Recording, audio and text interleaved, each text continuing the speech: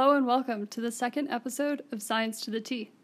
I'm your host, Sky Smith, and today we're talking about the mighty soybean, or rather, the genistein within the mighty soybean. For my morning cup, I'm steeping a simple jasmine green tea with a little dash of lemon juice to really bring out the flavor of the leaves. This is definitely one of my favorites. So go ahead and grab your favorite mug, and let's figure out what's soy great about soybeans. When I say the word soybean, you probably think of food products like soy milk, soy sauce, tofu, edamame, which are young soybeans, or maybe even natto, which is a Japanese food made from fermented soybeans. While all of these are delicious in my opinion, you might not think about the effects of soy on your body or on your brain. More specifically, the effects of genistein, which is found within the soybean. Genistein is a naturally occurring isoflavone or isoflavone, which is fancy talk for a thing in the soybean that interacts with the estrogen receptor on your cells. Now guys, I know I said the scary word estrogen, but there's nothing to be afraid of here. You're going to be fine if you eat soy products. In fact, genistein is thought to reduce menopausal symptoms, the risk of osteoporosis and cardiovascular diseases, as well as a variety of cancers. Pretty cool, huh? What's even cooler is that genistein may protect your brain during aging. Say what? Today, I'm going to discuss two peer-reviewed papers that overlap nicely to give us a more complete story. The first paper was published about 2 weeks ago in the journal Cellular and Molecular Neurobiology by Jianbin Guo and colleagues, and the second paper was published last year in the journal Neuropharmacology by Karolina Pierzanowska and her team. The first paper I'm going to talk about explores the ability of genistein to protect neurons from the nasty effects of amyloid beta. Now, amyloid beta is a protein that can normally be broken down in neurons, but it gets messed up and begins to back up the pipes in your neurons as you age. From here, it's thought that amyloid beta sort of sparks a traffic jam of other proteins inside of your neurons, causing this massive clog of half-broken down schmutz that ultimately kills neurons and causes what we know as Alzheimer's disease. For those who may not already know, Alzheimer's disease is a very common neurodegenerative disease with initial symptoms that include memory impairment, difficulty in decision-making, behavioral changes, and severe confusion that worsen over time. And I want to point out here that Alzheimer's is not part of normal aging, and it's a legitimate disease. According to the World Health Organization, there are over 50 million cases of Alzheimer's and other dementias worldwide. Along with this, the worldwide cost of dementia is over $800 billion. And while we have learned a ton about how this disease progresses, we still don't have treatments that work in humans.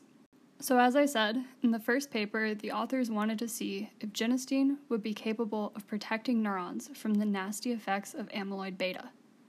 They chose to use hippocampal neurons because the hippocampus is one of the first places to be really affected by Alzheimer's disease.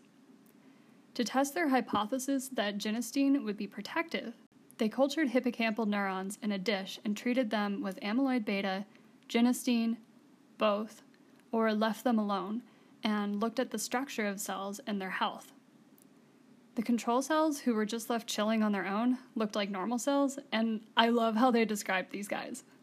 The authors said that control cells, quote, appeared characteristically exuberant with pronounced neurite extension and enhanced arborization, which basically just means the control cells looked really happy and healthy with lots of little cell arms stretching out to interact with other cells. I love it. Anywho, when they added amyloid beta though, many of the cells balled up and died, resulting in a ton of cell debris floating around. But when they added genistein before amyloid beta, the majority of cells were not affected by the amyloid beta anymore.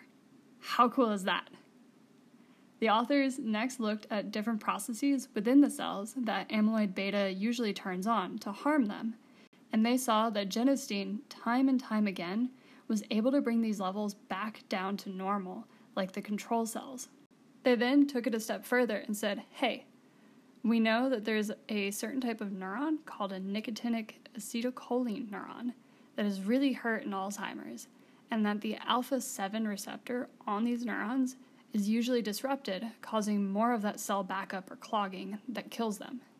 So maybe genistein is protecting neurons through these receptors.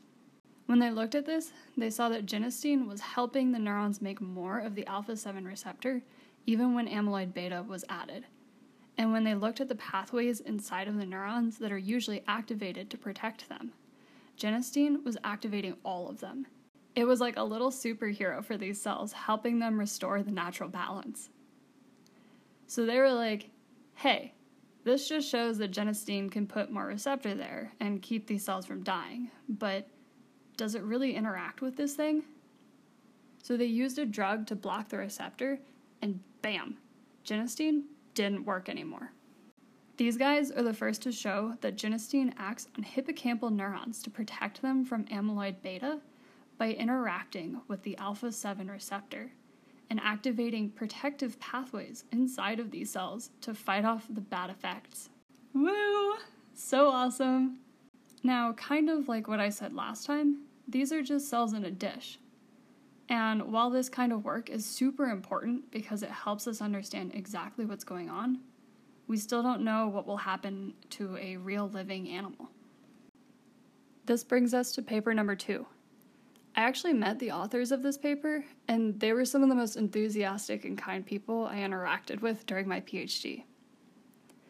This paper begins to explore the effects of genistein on Alzheimer's disease using rats. They injected a drug into the ventricles of the brains of rats to give them Alzheimer's.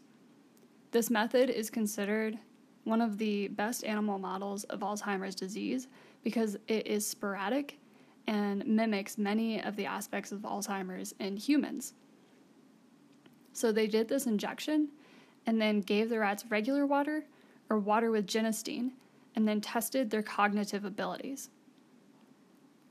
Now here's where things get really interesting. Rats with Alzheimer's that were given genistein performed way better than rats given normal water.